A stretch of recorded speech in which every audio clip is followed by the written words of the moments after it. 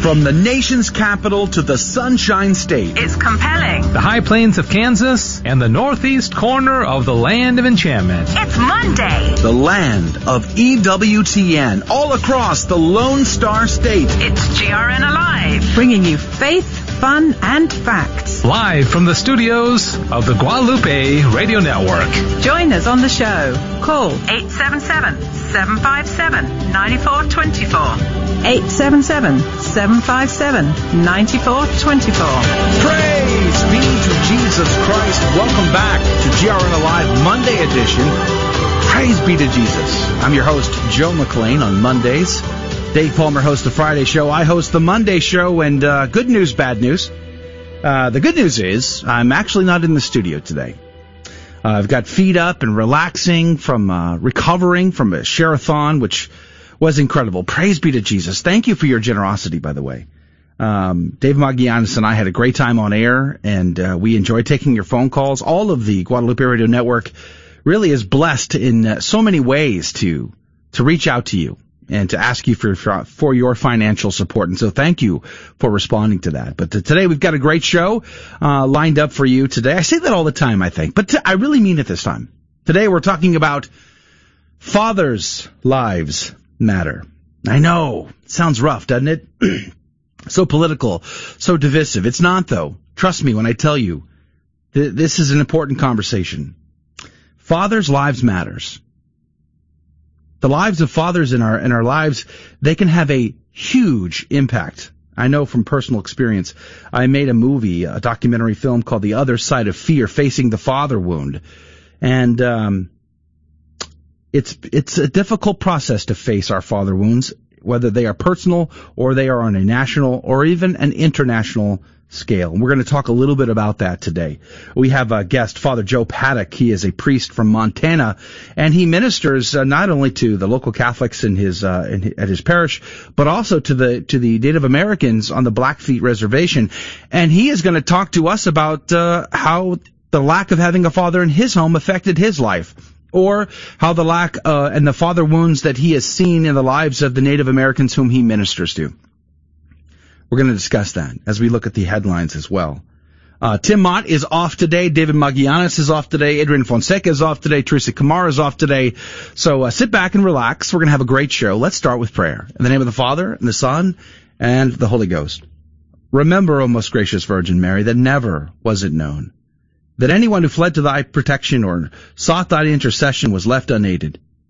Inspired by this confidence, I fly unto thee, O Virgin of Virgins, my mother. To thee do I come, before thee I stand sinful and sorrowful. O Mother of the Word incarnate, despise not my petitions, but in thy mercy hear and answer me. Amen. In the name of the Father, the Son, and the Holy Ghost. Amen. Saint Vitus, pray for us. Do you know Saint Vitus? Have you ever heard of Saint Vitus? Talk about the father wounds. Talk about how fathers have the power to make or break the lives of their family and society at large. Saint Vitus was born in the 2nd century. His father was a senator from Sicily. His father was a pagan.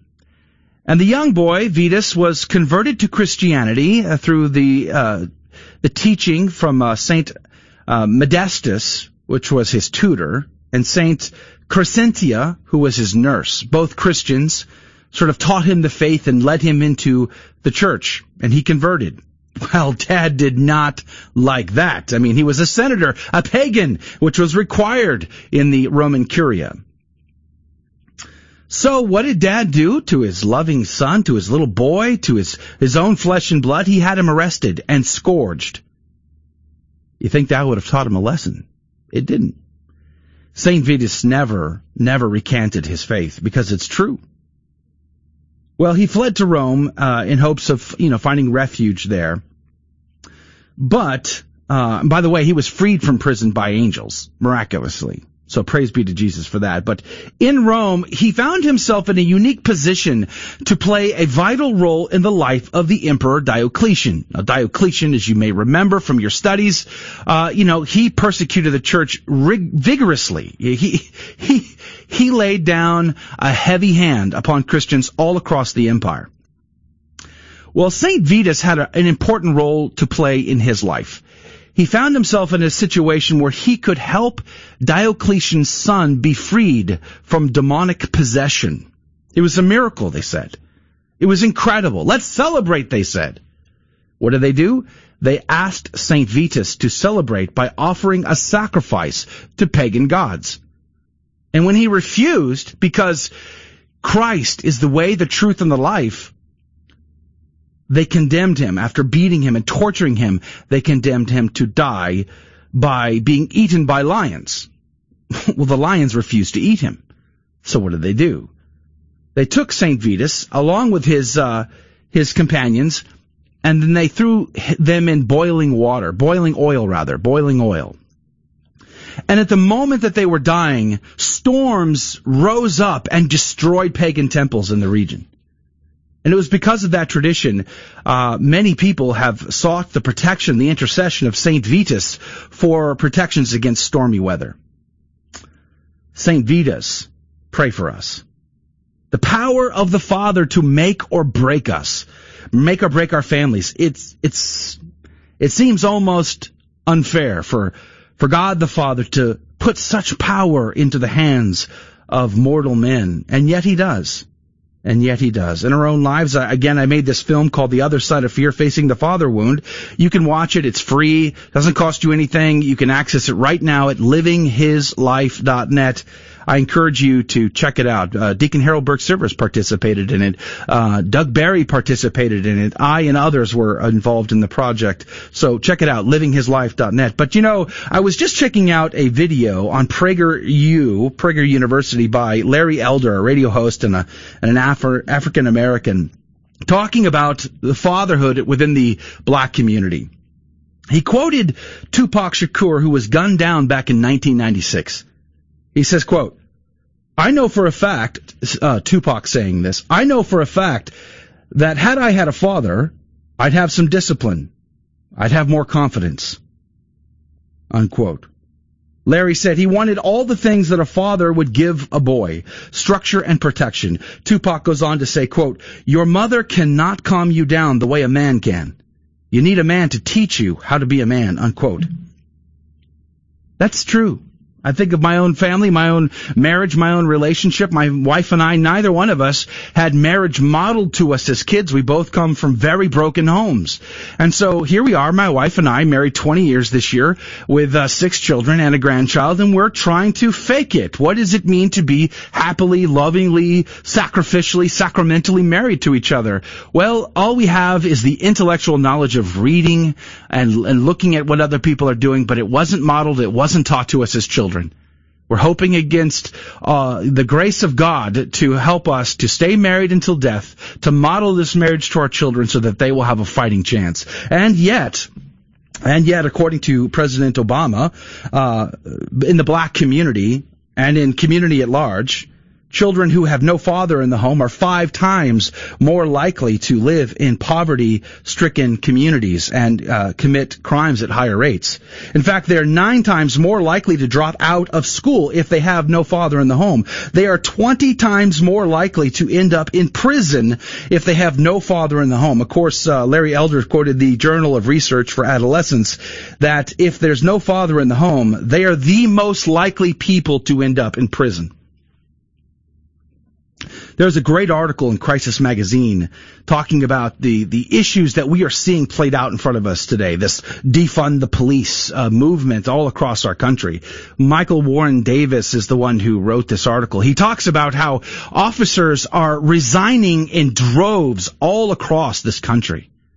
What we saw in Minneapolis of a police officer with his knee on the neck of a man of color, was horrendous. But I would have said the same thing if that man were white or Asian or Hispanic.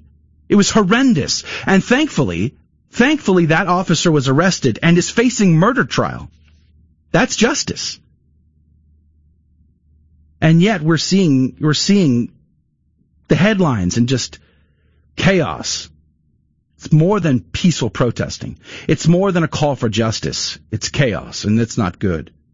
In this article, it goes on to talk about some of the difficulties that we are facing here. And it really is a crisis of the fatherhood.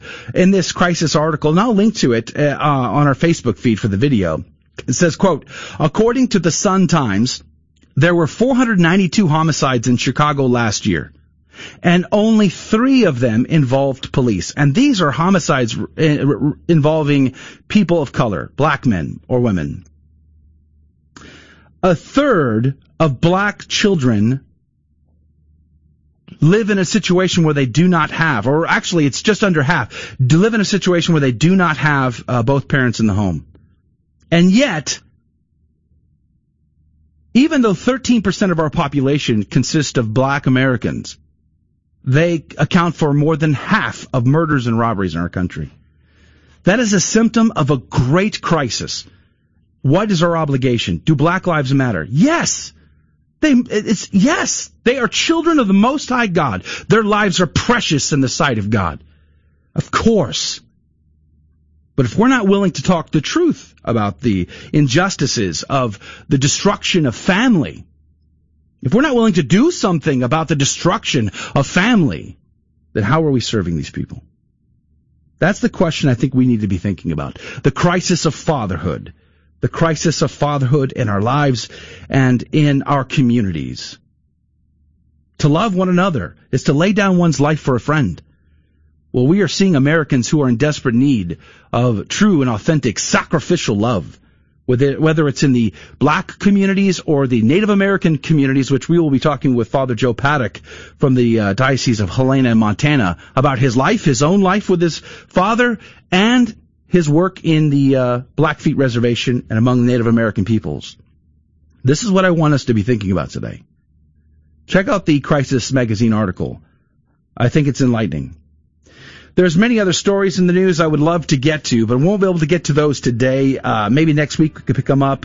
There's big trouble, obviously, in the church in Germany. They're trying to consolidate from 800 some odd parishes down to 35. The Vatican had to step in. That's a deep crisis, a symptom of a big problem there. We should be praying on our knees, fasting and praying. Think of Our Lady of Fatima. This is what she called us to fasting, to prayer, to acts of reparation, to stem the tide of chastisement in the world, to turn this thing around. Our Lady is asking us to pray. Let's do that today. Don't go anywhere. We'll be right back with Father Joe Paddock from Helena, Montana, to talk about the father wound, his journey to the priesthood, and much, much more. We'll be right back. Don't go anywhere. You're listening to GRN Alive. Now is a great time to call. 877-757-9424. I don't know why I turned on my radio, because I've kept my radio off for years, because there's so much trash. And once I turned it on, I was absolutely hooked. I actually was gone from the Catholic Church for 35 years. I want to get to heaven. I don't know if I will. I worry about it. But I not only want to get to heaven at the moment of my death, I want to find as much heaven as possible here on earth. I love the shows with the Catholic apologists. I love the shows with the sort of day-to-day psychologist, Greg and Lisa Popchak. I love hearing not just of other people's problems who call in, but I love getting the Catholic take on how to deal with day-to-day reality. If your purpose in life is to find God, not just here, but after you die, then living out that purpose is going to color absolutely everything you do. The Guadalupe Radio Network, radio for your soul.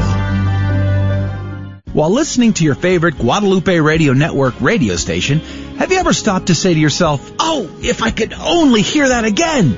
Well, the good news is you can. Just log on to grnonline.com. We have links to podcast versions of our programming. Again, grnonline.com. Make sure to enable the location service when you're prompted. It will deliver your local station information, plus connect you to all the network stuff as well. grnonline.com. You can can turn your unused vehicle into a tax-deductible donation to the Guadalupe Radio Network. It's a lot simpler than you might think, too. Just call 1-866-628-2277 or come by grnonline.com and click Donate Now. One of our representatives will gladly walk you through the process, even arrange pickup. Later model cars or trucks are greatly appreciated. Just call 1-866-628-2277 or come by grnonline.com and click Donate Now. Joining us on GRN Live Monday edition is Father Joe Paddock. He is a priest in the Diocese of Helena in Montana, one of the most beautiful places on planet Earth. Praise be to Jesus Christ.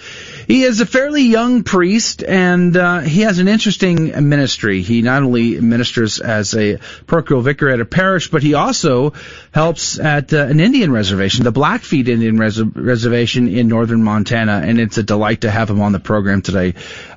Good afternoon, Father, or good morning, because this is going to air at 8 a.m., so good morning, Father Paddock. Yes, good morning. It's a delight to be here. Thanks for having me, Joe.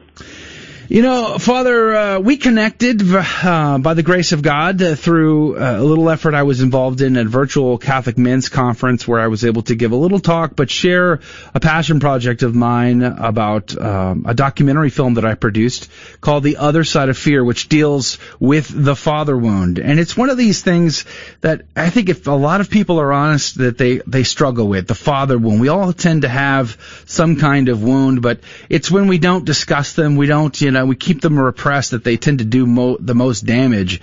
And when I look at the headlines today and I see all of the turmoil, the chaos, I can't help but see the connection back to the father wound from various communities all over our country. And I was interested because when I read a little bit about your background, I could see that even in your life there seems to be something there related to a bit of a father wound, a journey, a searching, not having really known your father. And I would like to start with that, if you could. Tell us, how did you grow up, and eventually, how did you get to the priesthood? Sure. I'll try to be relatively brief. If feel free to cut me off if I get a little too wordy.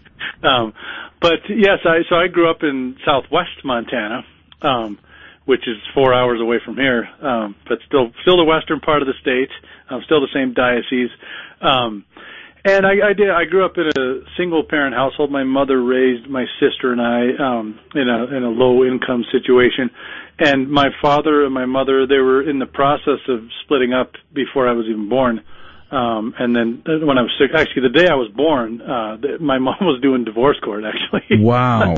And then 6 months later, the divorce was finalized. I'm so sorry. And I don't know exactly. I never pressed the issue as to exactly what happened, but it was obvious.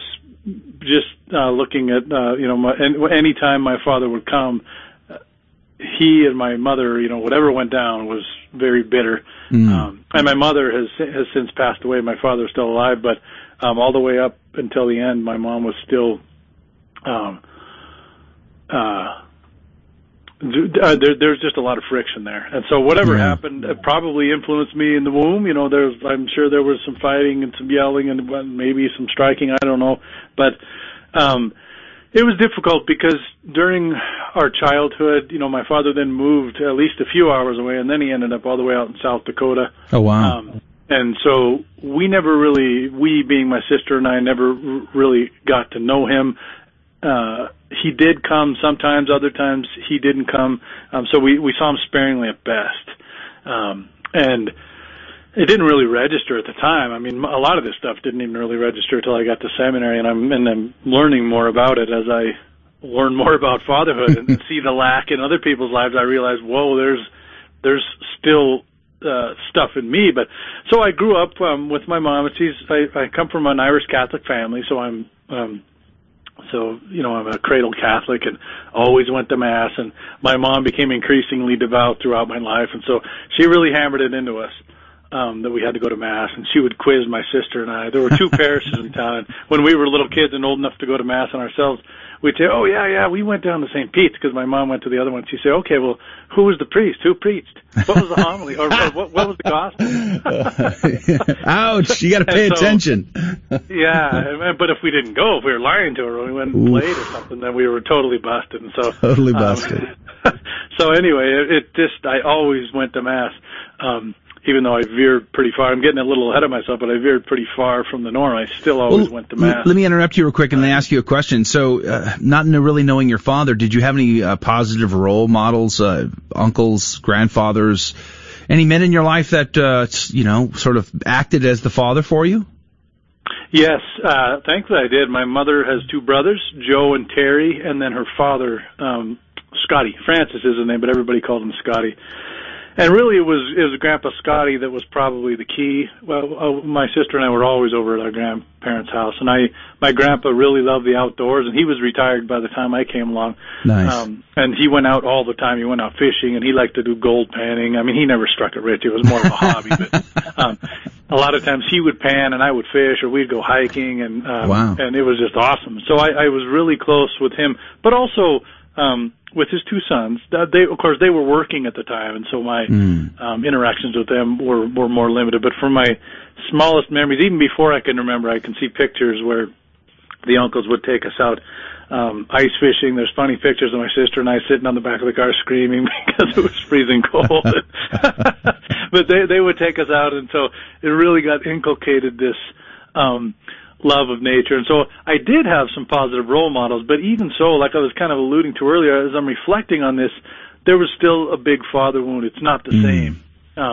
Even though I don't know what it's like to have a father in the home because I never had it, but I know it's not the same because as I'm reflecting, I just think about, my mom, I mentioned I'm from an Irish Catholic family. She was one of these kind of little tiny petite Irish women. And I'm not trying to say she was weak. Don't get me wrong. She had a lot of fire, but she was just one of these little tiny petite women. And so, and we lived in this low-income housing project, and there was a lot of drugs and violence and alcohol. Not in our home, but you could hear in the community. All the time. Oh yeah, you could hear guys beating the tar out of their kids and and there was a lot of fear, and there was a fair amount of bullying, and what is my mom going to do? She would come out sometimes, but it got worse. When your mom comes and tries to save you, then the next time the kids see you, then they're really going to get you, and they're going to make sure they do it when your mom's not, or that kind of stuff. And so I just grew up kind of, I wasn't like the big, strong, powerful man that I think that men aspire to be. Or that you think society tells you to be, right? I mean, that's part of the challenge here. That's part of the wound, at least in my own life, is you grow up and you look around and you think, I got to be like everybody else. And then you just try to figure out, okay, what does everybody else think we ought to be like? Let me try to act like that, pretend to be that, and then I'll be accepted, then I'll be loved. Although your inner voice the whole time is saying, nope, this ain't right. You just sort of learn to ignore that inner voice, and you just try to go along to get along, but that tends to get us in a lot of trouble. And I think that's true for you too, right? When you got off to college, what was life like for you in those days? Oh, I started to get into trouble even before college. You didn't wait that long. No, I didn't. Well, there's always been this thing, and it's even there now to some degree, even though I know it's not good enough. Not good enough. Because, we didn't have the newest clothes. When you go to school the first day, most kids have brand new shoes, and we just couldn't afford it. I mean, what was it? It wasn't like we went to school in tatters. I was the same way. Yeah, Goodwill was our name brand store. That's where we got a lot of stuff. And so when hand-me-downs from our older cousins and everything, and so, there was kind of a stigma associated with, they live at Mount Hagen Homes was the name of the place where we lived. So there was always kind of this not good enough thing in the back of my head. And like I said, I even catch myself today. When they assigned me to come to this Blackfeet reservation, which we'll get to, the first thing that popped in my head, I'm not cut out for that, which is just another version of not good enough. Yeah. But anyway, so I did started to veer off. I really liked sports, and I was pretty good. I mean, I would have never been a professional athlete or anything, but it got to a point where things were political. Like there's like an east and west side of our town, and the people on the west tended to be the ones that had the money and the means. And we got to a certain point, like in about junior high, when it was all their dads were the coaches, and so it didn't really matter how good you were. You know, if you weren't from the west side of the town, you basically didn't get to play. Oh, wow. So that played into this kind of not good enough thing for me. And so I started hanging around with some different characters with kind of a rough crowd. And yeah, we started, I think probably in my freshman year in high school is when we started drinking on a pretty regular basis. Yeah. Drinking and then smoking, and there was marijuana usage. And I always got my schoolwork done first. I was committed. I knew that was going to be the way. I could see that God gave me a gift. I loved to study and to go to school, which is really weird. Everybody thought I was nobody else likes to do that, but I did. Yeah. So I realized if I'm going to get out of this situation, I got to commit to that. So I did, and then I would go and we would party hard. It wasn't just a beer or two here. I mean, it was party pretty hard through high school. And I continued to excel in academics, but I did get in a fair amount of trouble. A lot, some of my friends dropped out of high school, didn't tend to do very well. And I ended up being the valedictorian. It was really ironic disparities there. But so I went to college, and the whole this partying thing continued. But the study hard and party hard. That was. You must have really freaked your friends out to have. You know, you could party all night and still get the grades. That must have just really disturbed them. They probably couldn't understand how that would be possible. No, the irony is thick. Yeah, the irony is very thick. But it's true. That was the kind of the lifestyle I lived, and I didn't know. I know now, but all this partying and all this kind of it's a way of acting out. Yeah. But during these years of partying and sort of searching and going along with the crowd and all of that stuff, how did the Catholic faith play a role in your life? Were you going to Mass at the time? Yes, I never stopped going to Mass. I would go to Mass every Sunday. I actually got confirmed my freshman year in high school. I dropped out of the preparatory program in high school just because I was the only one kind of in my, I was going to say social class, but most of the kids were from that west end of the town I was telling you. All of them basically were in that mode, and I really stuck out, and I just really didn't enjoy being around them. Not that, I mean, some of them were nice people and everything, but I was just uncomfortable, and so I assured my family was horrified, of course, and because when I was young, everybody went to Mass, and the whole family, and my mother's side of the family, her mother and her father were both one of 10. Oh, wow. And this is in a town of 10,000 people, so you're related to half the town. I mean, you know a lot of people. And everybody always went to Mass. That's not the case anymore, but and so when I announced that I wasn't going to get confirmed in high school, but I assured them, I said, I promise you, I guarantee that I'll get confirmed once I get to college. And so I did. And I kept going. I didn't really have a good appreciation for sin, state of grace, and especially not mortal sin. I honestly didn't until much later. So I was receiving the Eucharist and I was going to Mass. I wouldn't go to Mass if I was still loaded from the night before, but I tried to stop at a reasonable hour on Saturday. That was on Saturday night, so that I'd be able to go to Mass. So I'm still going to Mass, but and I would feel good when I went to Mass, but there wasn't a relationship with Jesus. But I kept going just because my mom, even later in my adult years, my mom would still ask me if I went to Mass, and she was encouraging me and mailing me, holy cards and that kind of stuff, and just really being an encouraging voice. And that was a huge, huge factor, I realize in retrospect. So the Lord's still working in me, and I'm still kind of unwittingly giving a response. It's almost like a mummy. I go to church because I'm supposed to. My mom told me to, and I feel good when I go there. We're talking with Father Joe Paddock. He is a priest in the Diocese of Helena in Montana. As I said before, one of the most beautiful places on planet Earth.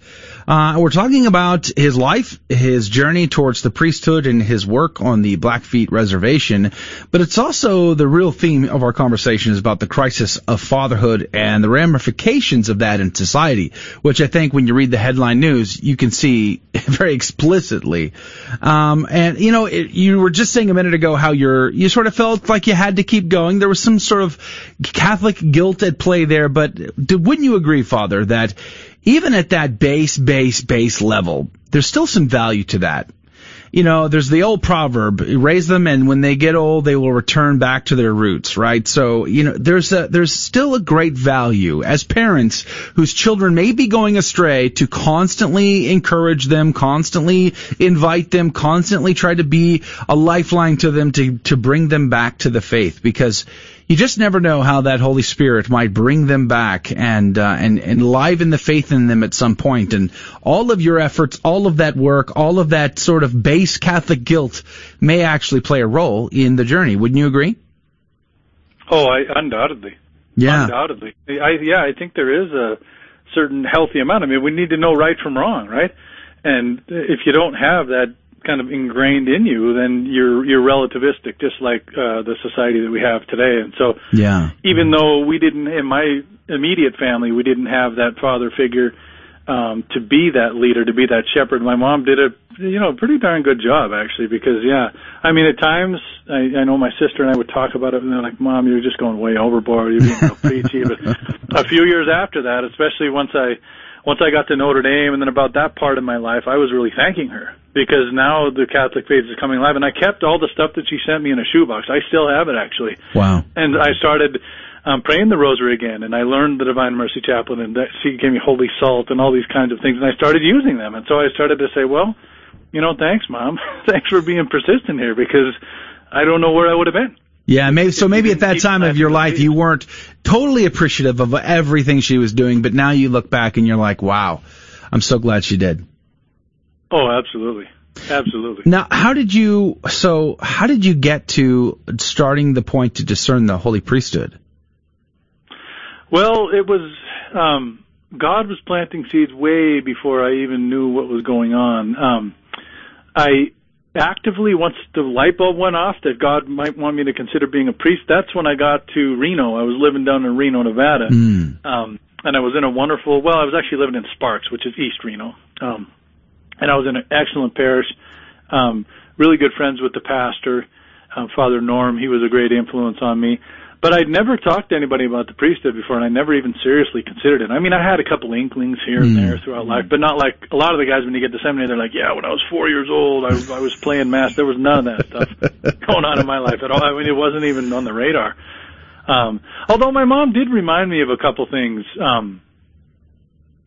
I did, when I was younger, actually, sometimes I would try to gather some of the kids in our little housing project, because we could actually see the church. It was right across the train tracks from where we lived. Oh, wow. And sometimes we would go over there, and I think I was trying to use, like, the church bulletin or something to kind of lead a little worship service. So I guess I was, in a way, kind of trying to do that, but the thought in my mind was never priesthood. It was kind of like, I want to be close to Jesus. Because when I was really young like that, I was excited about Jesus. But then, once we get to Reno, and so at this point, let's see, this was 2009, I was down there from 2009 to 2011. And it was about 2010, it was about the summer of 2010, so it's about 10 years ago, actually, when things really started to click. But by this time, I'm cleaning up my act. I'm going to confession regularly once I get down to Sparks. I was going on some frequency before I got there, but now I'm going regularly. I think every month. I'm an extraordinary minister of the Eucharist. I'm a lector. I'm on the finance council. There was a youth group, not in our parish, but in the Reno area, all the different parishes. There were like 5 or 6 of them. I was involved with that. Going to adoration every week, and there was a Bible study that Father Norm had. And so I'm pretty well connected with the parish now. I knew the Lord was calling me to grow into my faith. I was aware of that, but I didn't know what the heck he had going on. I was thinking that it was July of 2019, I finally made a decision. I was working for Amazon.com at the time, and I had a lot of really great friends, young people. We had a lot of fun. We partied, but they also loved the outdoors like me, and Tahoe was right there outside of Reno. And so we'd go dangerous place for young people. Well, it was beautiful, just wonderful. It is. We had so much fun together, but there's this other side of the Lord really immersing me, and I had a lot of friends in the parish too. This is the first place that I really had a lot of friends in the parish, and so I decided that I don't think the Lord wants me to work, because 60 hours a week was kind of the norm with Amazon, and It only goes up from there. And so I wasn't able to spend as much time in my faith. The Lord obviously wants me to invest more time here. I don't know exactly what that means, but I also want to spend more time in the outdoors, because I'm focusing on becoming a lot healthier at this point too with my body. Mm. And so I had decided in July of that year that, okay, I think in the spring of next year, I'm going to leave Amazon, and I don't know exactly what this means. I don't know where the Lord's going to take me. I was thinking maybe I'll go down to South America or something to volunteer at some Catholic missions, because I like to travel, and I hadn't been to Central or South America. So I kind of made that decision. And then my mom comes down in August of 2010, and by this time she's really devout daily Mass goer, leading rosary rallies, very adamant pro-life. I mean, but she's a hardcore Catholic in the best of senses. And she comes down, and of course she wants to meet the priest. She always wants to meet the priest. We went to daily Mass. I think that's the first time I ever went to daily Mass, honestly. And we talked to Father Norm afterwards, and he made this comment as we were leaving to her. We were walking out the door, and he said, maybe you can make a priest out of him. And I thought, what is he talking about? That's the most ridiculous thing I've ever heard. And I think my mom probably thought it was ridiculous too. We just kind of shrugged our shoulders, because I never talked to him. I didn't have this idea of priesthood in my mind. Well, over the next, I think about 6 or 7 weeks, in my parish there, Immaculate Conception in Sparks, it happened probably 5 or 6 times. People just started coming up to me and saying, hey, have you ever thought about the priesthood? Just all of a sudden. Yeah, just out of nowhere. They say, hey, you'd make a good priest. And so I thought, this is even weirder. What is this? And then I rationalized it. I thought, well, they see this single guy. He's spending a lot of time at the church. The church needs a lot of priests. Okay, it's not me. It's just they'd say this to any Tom, Dick, and Harry, right? That was doing the same kind of things.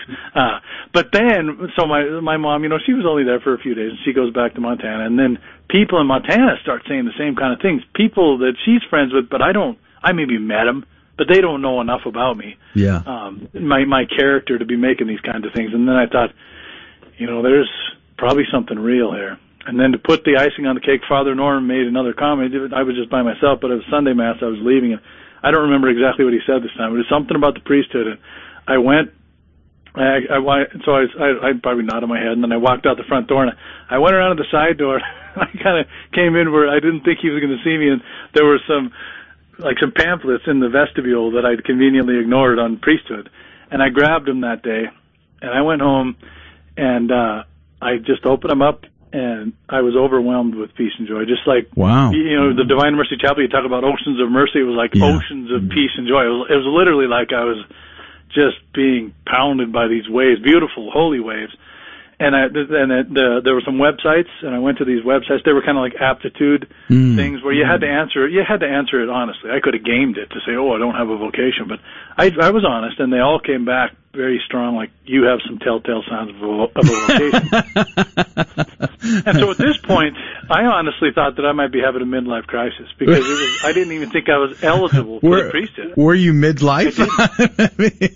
I was only in my early 30s. Well, then it's not a midlife crisis. Most people, Father, most people for their midlives, they buy Harleys. Okay, they don't join the seminary. I'm just saying, So. But I had this thing in my head again. I think it's part of this not good enough thing, but it's also like I've committed a lot of sins, and some pretty serious ones, and I didn't even think I was eligible for the priesthood. I was ignorant at the time. I didn't know about St. Augustine. I didn't know about St. Paul. I didn't know about some of these guys that were some of the worst sinners became beautiful, wonderful priests and some of the best saints. And so I honestly, I talked to one of my priest friends back here in Montana. He's one of the first guys that I called, Father Murray, to tell him what was going on. And I actually put the question to him, do you think I need to see a psychiatrist, or do I need to keep going? And he said, no, you've got some telltale signs. And so from there, I remember praying to the Lord, this doesn't make any sense to me. It seems totally ridiculous, Lord, but I got to follow this peace and joy. And I'm still following it to this day. Amen. Praise be to Jesus. Yeah. We're talking with Father Joe Paddock. He is a priest in the Diocese of St. Helena in Montana.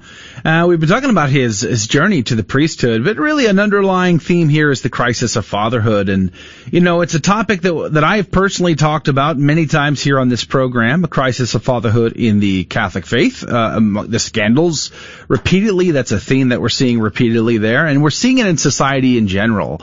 With the protests and the looting and the violence and just the crazy things that happen in society. And in many ways, they link back to a crisis of fatherhood. And what's fascinating about this conversation, Father Joe, is when we think about the priesthood, we call our priest father. And, I remember having debates with non-Catholics about why we call our priest father when Matthew 23 says, call no man father. And when you dive deep into that passage in Matthew chapter 23, what you really see is our Lord and Savior criticizing the fault of the Pharisees to not embrace their fatherhood properly, which is to lead people to God the Father. And that's at the heart of the mission of our priesthood, is to lead, not only to intercede on our behalf of the faithful and to make that sacrifice for us at Holy Mass, but to lead the faithful to the Father. And that's such a strong and an incredible mission. And once you've gone through the process, Father, on the other side of it, did you look back and go, wow, how was there a longing? Was there like a joy, a happiness, a sort of an exquisite feeling about being one in this ministry with Christ, our Lord, and this bringing people to the fatherhood? What was that experience like? You mentioned it before, not really understanding it, and then after, what was it like? Was there a difference in your perspective, your outlook of the role of fatherhood in the priesthood? Oh yeah, it's a complete sea change. I didn't. Before I wasn't even aware of my lack of fatherhood. I'm just kind of moving along as the world tells me I'm supposed to be. Just kind of go with the flow, do whatever. But now that I realize this massive lack that you've clearly highlighted a couple times here and also elsewhere in your movie and your talks, now it's a passion of mine. I'm trying to start up men's ministries. That's why I'm so interested in men's conferences. That's why I ended up, connecting with you on the virtual conference. Yeah. And that's a big reason why we're talking now, is because you get it and I get it now. And I realized, I talked about Father Norm down there in Nevada. That was the first time I really had a strong spiritual father. The men in my mother's life, the faith that we had in our family, everybody went to Mass, but we didn't really talk about faith at all outside of Mass. And so there was, on a physical level, there were men stepping in to fill that gap, but on the spiritual level, not as much. But Father Norm was unabashedly Catholic, encouraging us to discern vocations. Catholic radio, on Catholic radio, he was really adamant about listening to Catholic radio. Amen. All these kind of just enriching us, like you got to immerse yourself in the faith. Yeah. And it was wow. I realized in retrospect that it's that spiritual fatherhood. That's a big thing that attracted me, and so now I have a passion for sharing that and for inculcating that.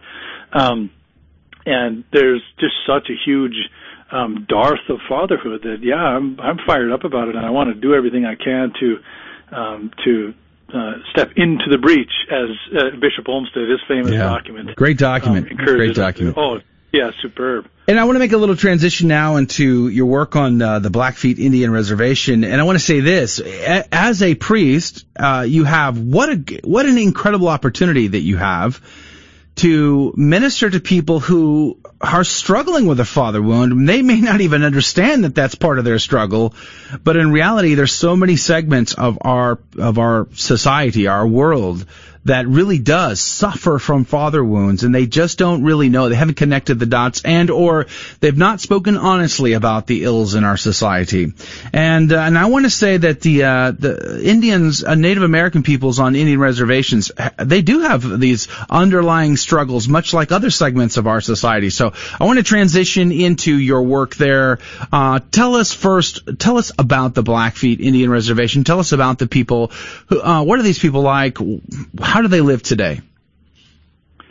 Well, it's important to remember that the Blackfeet in a lot of once you get into the northern plains, I know farther east, kind of out in the areas where you are, this isn't necessarily the case, but you go back, 100, 150 years, and the people here were still, living in teepees and having buffalo hunts and whatnot. And so they're in the process of massive culture shock, I guess you'd say. Wow. They've got the local culture here, but then also, there's this, we're sending people to the moon, and we have all this technology, and just a massive change that for most of our ancestors, for the Caucasian people, this process took like 1,000 years in Europe to go from hunter-gatherers to community dwellers. There was a lot of time to go through it, the cultural change, whereas, these people drinking from a fire hose is an understatement, I think. So really, really stretched big time between these two worlds. I think it's pretty brutal, from what I can see and from what I've learned in reading and talking to people. It's rough, and so that's one of the reasons why there's a certain number of struggles where, of course, the natives want to preserve their culture. They don't want to be deprived of that. We see that with other, with the Hispanics coming in. We have a lot of Asian people immigrating and people from the Middle East. Of course, they want to, even to a certain degree, us Irish people want to, cling to our traditions. Although we're a lot farther into this, I guess, American immersion, you'd say, than some other cultures. But so there's a beautiful, vibrant culture that the people are trying to reconcile. Okay, how do we express our culture in this, in this crazy new world? It's so different from what our ancestors. Just like we do, just like I think all people do. We look back. I talked about my grandfather, how he was a big influence. Well, some of the grandfathers that these are talking, that the people here, they can remember their grandfathers might have been great chiefs or very influential medicine men, or and so just a few generations ago, these very rich, beautiful traditions. Also, the Blackfeet were a very feared tribe. They were very powerful and very influential in this area. Not too many people wanted to mess with the Blackfeet. Especially on the Oregon Trail for the settlers heading west. They did not enjoy their encounters with the Blackfeet. No. And Lewis and Clark, somehow, they had a little skirmish with the Blackfeet. It's amazing how they didn't, I don't think they lost any men or anything. It's a fascinating topic, the Lewis and Clark story. It's, on one hand, you can look at their success and look, they traveled, they met people they never met before, and they came back with their scalps intact. They did have a run-in on 2 occasions on their journey, once going out and once coming back, and they ended up killing a Native American person in one of those skirmishes. But on the other hand, one of the ways in which they, were able to pull it off is they participated in some of the pagan rituals that they encountered. They lived as the tribe would live while they were visiting with them. And as Christians, that's very deeply troubling, actually. In fact, I can't remember if it was Lewis or Clark, but one of the two committed suicide at the end of their life. So it's a fascinating conversation to be thinking about. And I wonder, going back to the Blackfeet here in particular, is what is their life like today? We've had other guests on the program talking about work on the Native American reservations up in South Dakota, and a lot of poverty, a lot of alcoholism, a lot of depression on those reservations. What is it like for the Blackfeet in Montana? Well, I think we struggle from the same things as well, and these aren't just. They're not just on the reservations. They're societal. Sometimes seems like they might be a little bit amplified on the reservations in terms of the maybe more concentrated poverty. But I think you see similar things in like inner city neighborhoods. Yeah. You see them. You got the migrant camps with a lot of the Hispanic workers and whatnot. But even in the suburbs of, the white picket fences, you see a lot of depression. And it stems back to father wounds. It stems to some of the same things we're talking about. But for the Blackfeet particularly, again, you've got this beautiful culture and a very spiritual people. Mm. The Blackfeet ancestral religion and Catholic religion. A lot of the Catholicism is actually fairly widespread here, and I haven't studied this, but I've been told a lot more so than on other reservations, because the ancestral religion is seen as being fulfilled by Christianity. There's Amazing. a lot of links that people can make straight across, and so a deeply spiritual people, but also ones that they're open to the Catholic faith. It makes sense as kind of a natural, and maybe we'd say a supernatural progression.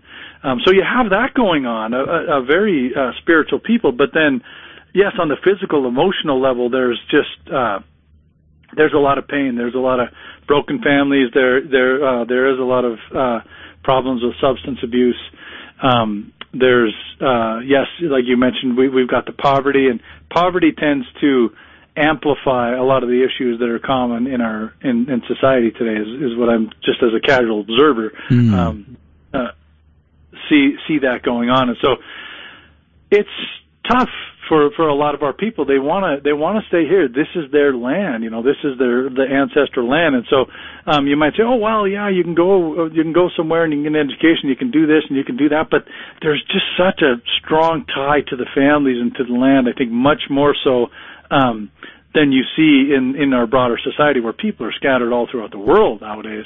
I mean, even when I was young, most of my family lived in that little town of Anaconda, Montana, whereas nowadays, I mean, we're all spread all over the U.S. and all over the world. Yeah. Well, the Blackfeet are much more communal, much more familial. They want to stay here. They want to be here, even amidst the struggles that they have. They love it here. They want to be here. They don't want to be elsewhere. And so a lot of things that our society might encourage them to do take them off the reservation. So that's another tension. There's just a lot of tensions that are really stretching the people. And in some cases, what that translates into is, how do you deal with this tension? I don't know. You might medicate. You might turn to things other than the Lord. Yeah. And so I think that's one of the key reasons why people get into trouble with substance abuse, and there's and just all these different kind of negative factors that we're talking about. We're talking with Father Joe Paddock. We have just a few minutes left in our conversation. He is a priest of the Diocese of Helena and Montana. We've been talking about his journey. We've been talking about his work on the Blackfeet Reservation, or among the Blackfeet Native American people. But we're talking about father wound and how it correlates to some of the ills in society. And I think you brought up a great point, Father, and maybe we can end on this point here. We tend to self-medicate. And, what's interesting is humans are humans no matter where they're found on planet Earth. I know that sounds like a not Captain Obvious statement, but what I mean by this is, whether you're a Native American person on a reservation, or you're an immigrant to this country, or you live in some remote village in Africa or South America or Europe, or it doesn't matter really, we tend to forget that we are human, made in the image and likeness of God, and we all tend to have the same mistakes, right? And we may speak different tongues, we may dance a little different and have different customs, but ultimately we tend to self-medicate to deal with our problems. And a lot of times, especially the father wound, we tend to ignore it or forget about it, or just push it down deep so that we don't even deal with it. We just ignore it and pretend like it doesn't exist. And then we find these problems boiling up in our life, these bad choices that we make, and then we self-medicate, whether it's overeating or you name it. There's tons of ways to self-medicate. And I guess I'm bringing this point up to say Native American peoples are no different than the rest of us. And I think the answer to this is the same for all human beings on planet Earth. It's the Lord and Savior Jesus Christ. And maybe you can end with that. Yeah, I couldn't agree more. I mean, I think as the problems that we have as a nation, the problems that we have in the state of Montana, down in Houston, the problems that we have here on the reservation, anything is possible with God. It may seem like they're insurmountable. You might look at the numbers. You might say, oh, geez, what are we going to do, Is the apocalypse coming tomorrow? I don't know whether it is or not, but what I do know is what Jesus Christ. Jesus Christ wants to dwell within us. He wants us all to flourish. And so there's a lot of reasons for hope. Like I mentioned, the people are, by and large, very open to the Lord, very open to growing closer to Him. It's just a matter of how do we place Jesus right in the midst. He wants to come right smack dab in the middle of the pain and suffering that we have. And another thing that we tend to do, you're talking about kind of these universal tendencies, is Satan gets in there and he starts to get this, I'm not worthy, or I can't go to the Lord. I got to clean up my act first. He gets this thing kind of in the back of our head, and we've got it here too. So I can't. Even if I want to go to church, I can't show up in there. You hear people say, "Well, the building will fall in," that kind of statement. The holy water will boil if I touch it. Yeah. Right, and that's exactly the opposite. That's the more wounded you are, the more you need to be running to the church. That's right. Christ doesn't wait until we get better. We can't get better until we come to Him. And so helping people just to realize that, even in their woundedness, going out, finding ways to evangelize, it's kind of tough because there's some people, with the poverty situation, some people don't have the internet. So how do we find different ways? We're also very sparse on, we got a pretty large geographical area that we're trying to cover, and we only have a few small towns, and there's a lot of people just live out in there's a lot of rural living where people just live out on ranches or live out in the country. And so how do we reach those people? How do we get this message of hope to them? How do we help them understand that our Father in heaven wants to heal these wounds? Because a lot of the people came from broken families, just like me. And broken families tend to be the mother or the grandmother. It usually doesn't tend to be the father or the grandfather takes up the slack, right? It's usually on the female side. And so, there's big time kind of father wounds, and then the fathers that have been sucked into these down spirals of abuse and whatnot. How do we get that message of hope to them? Yeah, that's the key. But the hope is there, and Jesus is there, and so there's just so much potential. It is so exciting. I see people when I'm walking out here, some of our street people, just having conversations with them. There's an openness. We just have to find a way to welcome them in. And so that's the key. That's the question for me, is how can we do that? And it's not that the church hasn't tried to do that. The Cursillo movement was a very big thing here that drew a lot of people into church. And how do we, what's the next phase look like? I think that's kind of what I'm thinking about and praying about to all right. Bring our Savior to the people. Well, we've been speaking with Father Joe Paddock. He is a priest of the Diocese of Helena in Montana, and it's been a great conversation, Father. Thank you for being on with us. Thank you for sharing a bit of your journey, your life, and your work with us. It's been such a blessing. Would you leave us with your priestly blessing, please? Absolutely. Absolutely. Let us pray in the name of the Father, and of the Son, and of the Holy Spirit. Amen. Lord, we thank you for the grace that you give us. We thank you for going to the cross for us and rising from the dead, giving us this grace and placing yourself, Father, Son, and Holy Spirit, right here in our hearts. We ask you to bless us, strengthen us. Thank you for this time. Give us the grace and the strength to go out and spread the good news in Houston, on Browning, the Blackfeet Reservation, and wherever else you may want to take us. And we ask and pray all this through Jesus Christ, your Son and our Lord. Amen. The Lord be with you. And with your spirit. May Almighty God bless you, the Father, and the Son, and the Holy Spirit.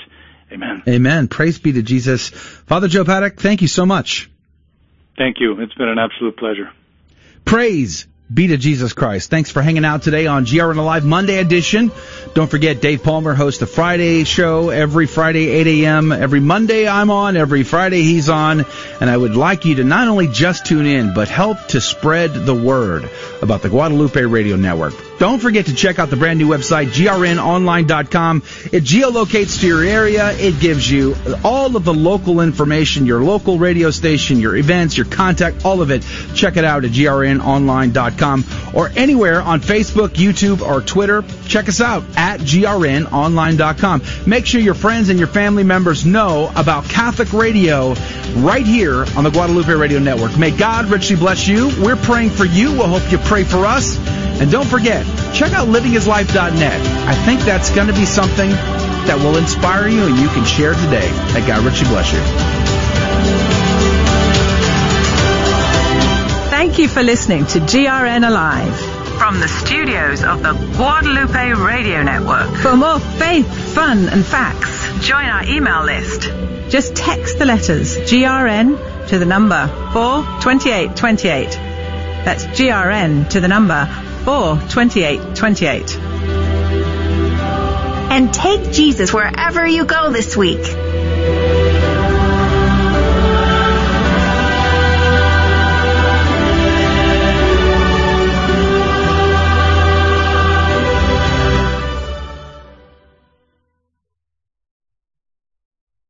Hi, Hi, this is Mike Kilbasa. Our family's been making sausage the slow-crafted way for 3 generations. My grandfather, Rufus Kielbasa, founded our family business in 1949 and created a culture of enriching the lives of others that continues today. We would love to help you with your next parish festival or fundraiser. For more information, you can contact us at donations@kielbasa.com. Kielbasa Family Sausage. We're passionate about helping others. Blessed be God. Blessed be His holy name. Blessed be Jesus Christ, true God and true man. Blessed be the name of Jesus. Blessed be His most sacred heart. Blessed be His most precious blood. Blessed be Jesus in the most holy sacrament of the altar. Blessed be the Holy Spirit, the Paraclete. Blessed be the great Mother of God, Mary most holy. Blessed be her holy and immaculate conception. Blessed be her glorious Assumption. Blessed be the name of Mary, Virgin and Mother. Blessed be Saint Joseph, her most chaste spouse. Blessed be God in His angels and in His saints.